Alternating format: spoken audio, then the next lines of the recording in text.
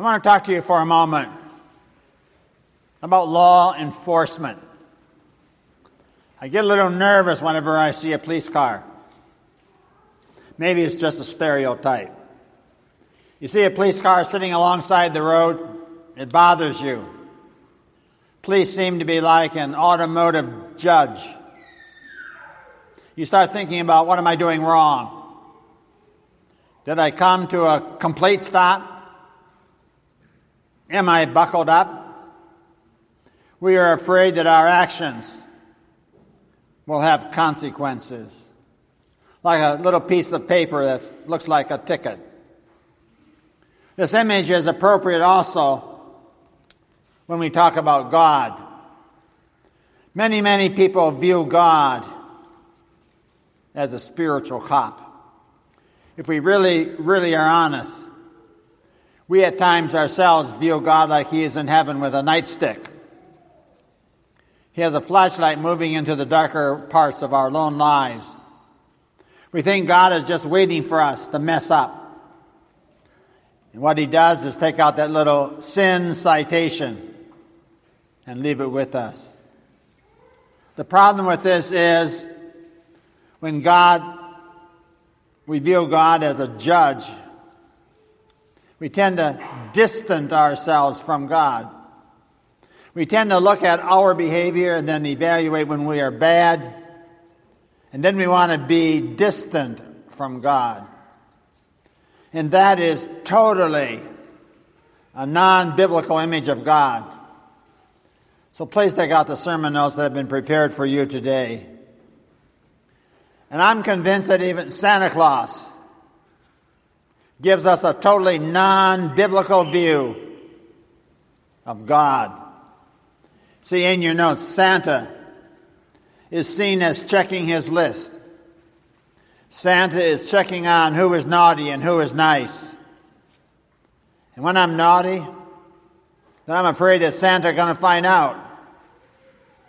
I may even decide to bribe Santa with some cookies and milk. But God is not judging everything you do. The Bible gives us a totally different picture than God being a spiritual cop or a judge checking off if you're naughty or nice.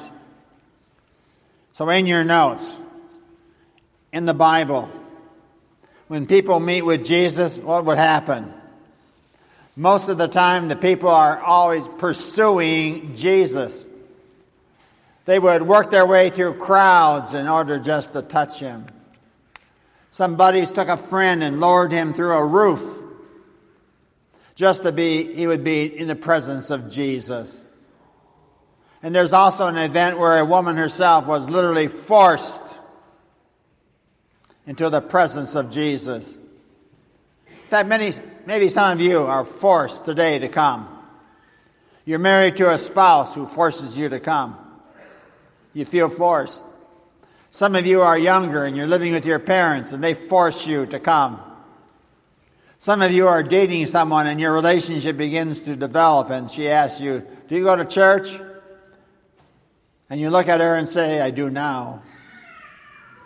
So if you feel forced, you're going to be able to really identify with this woman in this text. Look at John 8, verses 1 to 11.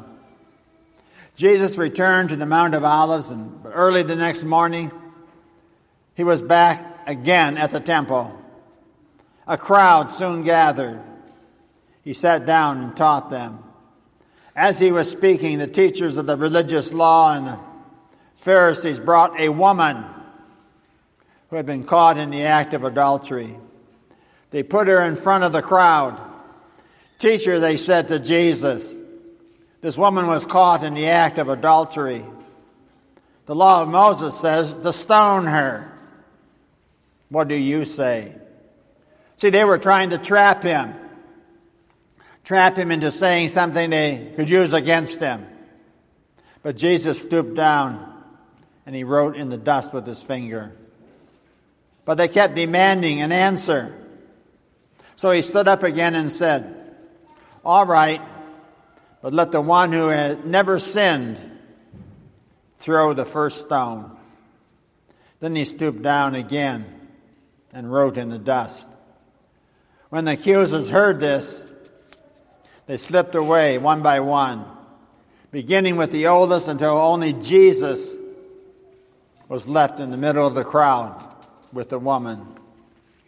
Then Jesus stood up again and said to the woman, "Where are your accusers?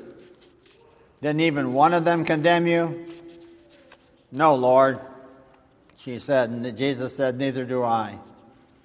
Go and sin no more." See, we're told that the temple, a crowd had gathered. I want you to circle that word crowd in that verse. See, in your notes, this crowd, they wanted to hear Jesus.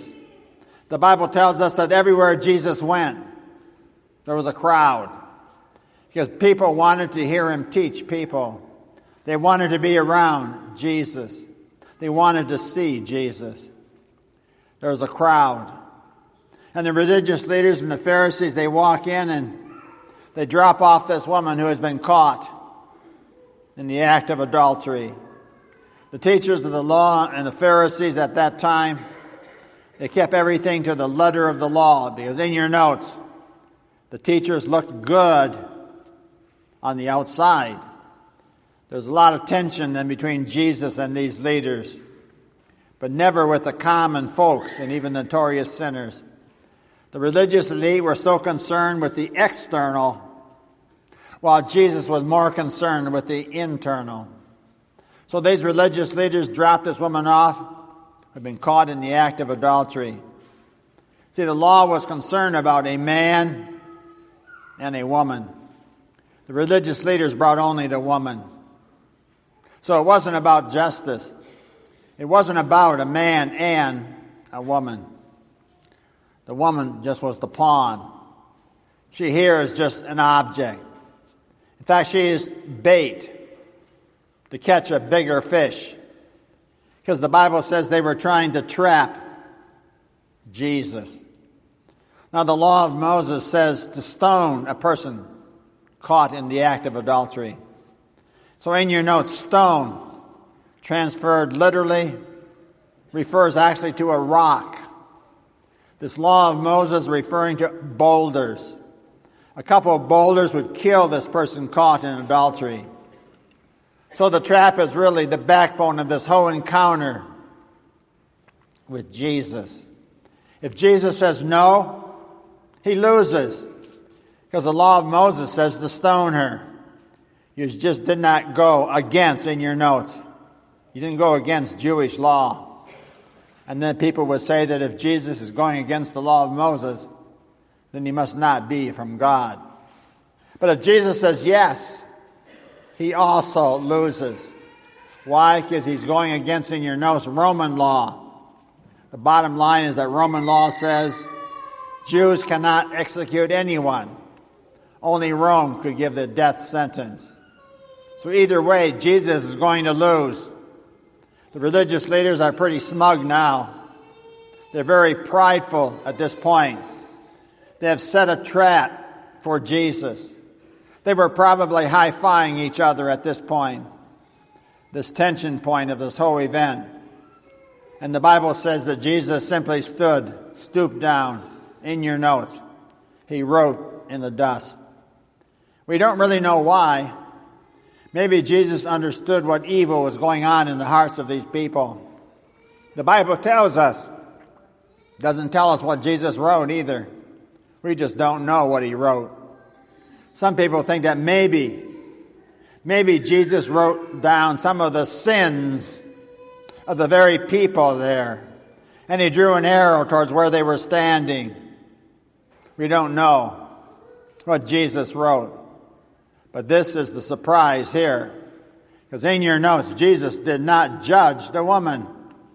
It would have been pretty easy to become the judge or that religious cop. And I don't think the religious leaders even counted on Jesus putting the value of people before the value of the law. Religious leaders did not understand that the central message of the Scriptures and the law was to love one another, not to judge one another. So Cliff Notes here would be Jesus does not judge the woman. Jesus' response then is very brilliant.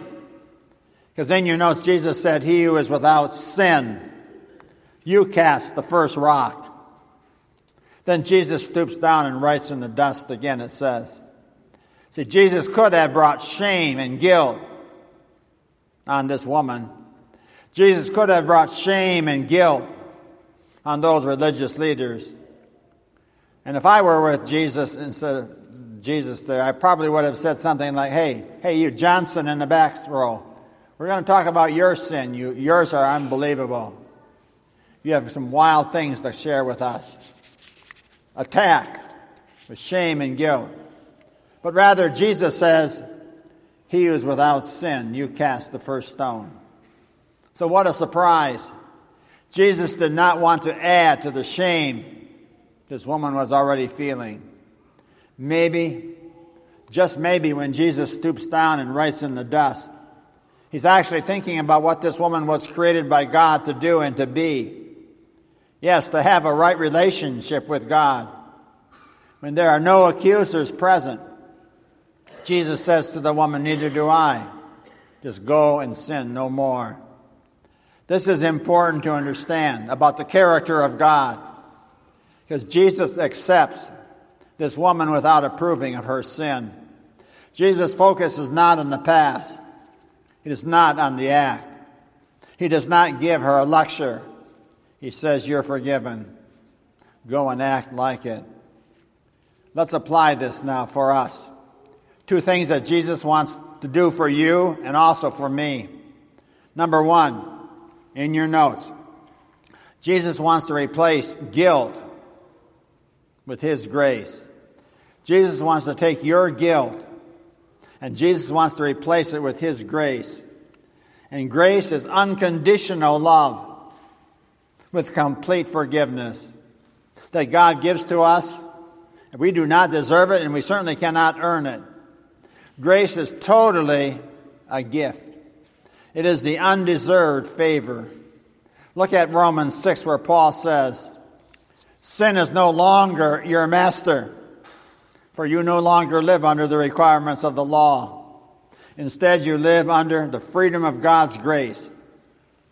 We have such a difficult time, however, understanding this as humans, because this is not how we treat one another. This is not how we live in our society. You screw up and you pay for it. In 40 states, on the back of your notes, in 40 states, we pay with the death penalty. When you deserve death, you will be put to death. Lethal injection, electric chair, but not in the state of grace. In your notes, in the state of God's grace, your sin has been paid for already by Jesus in your notes.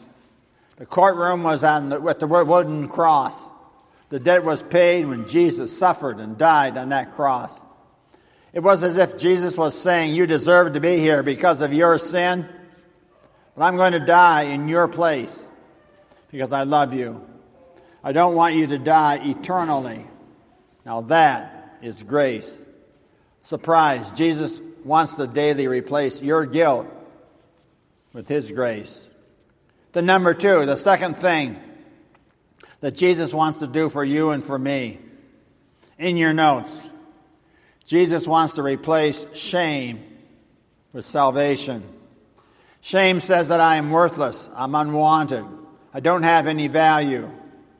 And some of you coming to church may even feel shame. You're thinking that you don't belong. Well, look at Ephesians 1 verse 5. God's unchanging plan has always been to adopt us into his own family by bringing us to himself through Jesus Christ. This gave him great pleasure. So an easy way to explain adoption in your notes, adoption is just simply the picture of salvation. If you picture adoption, that's someone outside of a family, someone who has no home, someone who has no support, no family, and now he is brought into the family, and he is loved, and he is saved. That describes the family of God. We are eternally saved. In holy baptism, adoption is always the act of God. Adoption is God acting by grace through faith in Jesus. Look at what Paul says in Romans 5. For since we were restored to friendship with God, we will certainly be delivered from eternal punishment by His life. So now we can rejoice in our wonderful new relationship with God. All because what our Lord Jesus Christ has done for us on the cross in making us friends of God. So I want you to circle that word friendship in that verse. We are restored to friendship with God. Salvation is a picture of God's grace, giving us what we do not deserve, what we cannot ever earn. He replaces our shame, that feeling of being worthless, unwanted, without any value, with salvation through adoption into His eternal family. So then what is your response? Suppose you were at that temple the day when Jesus encountered this woman. What would you do? This is so what factor here in this sermon. In your notes, the challenge then is what? To pursue Jesus.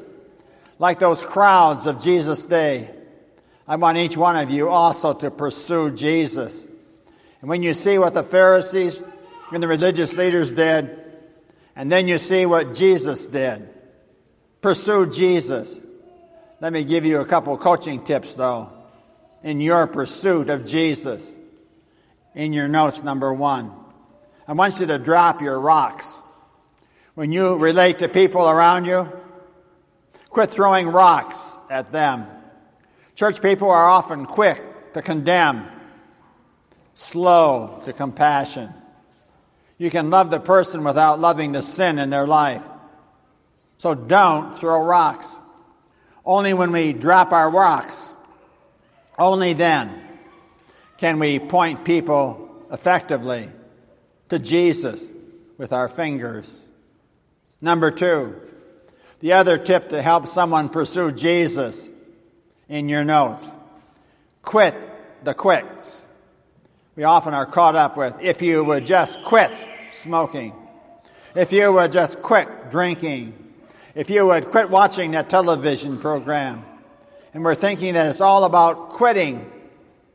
Quitting this and quitting that is the spiritual cop image. So the challenge is, how does a person pursue Jesus? There are several ways. But look at 1 Corinthians 2, verse 9, where Paul says, no eye has seen, no ear has heard, no mind has imagined what God has prepared for those who love Him.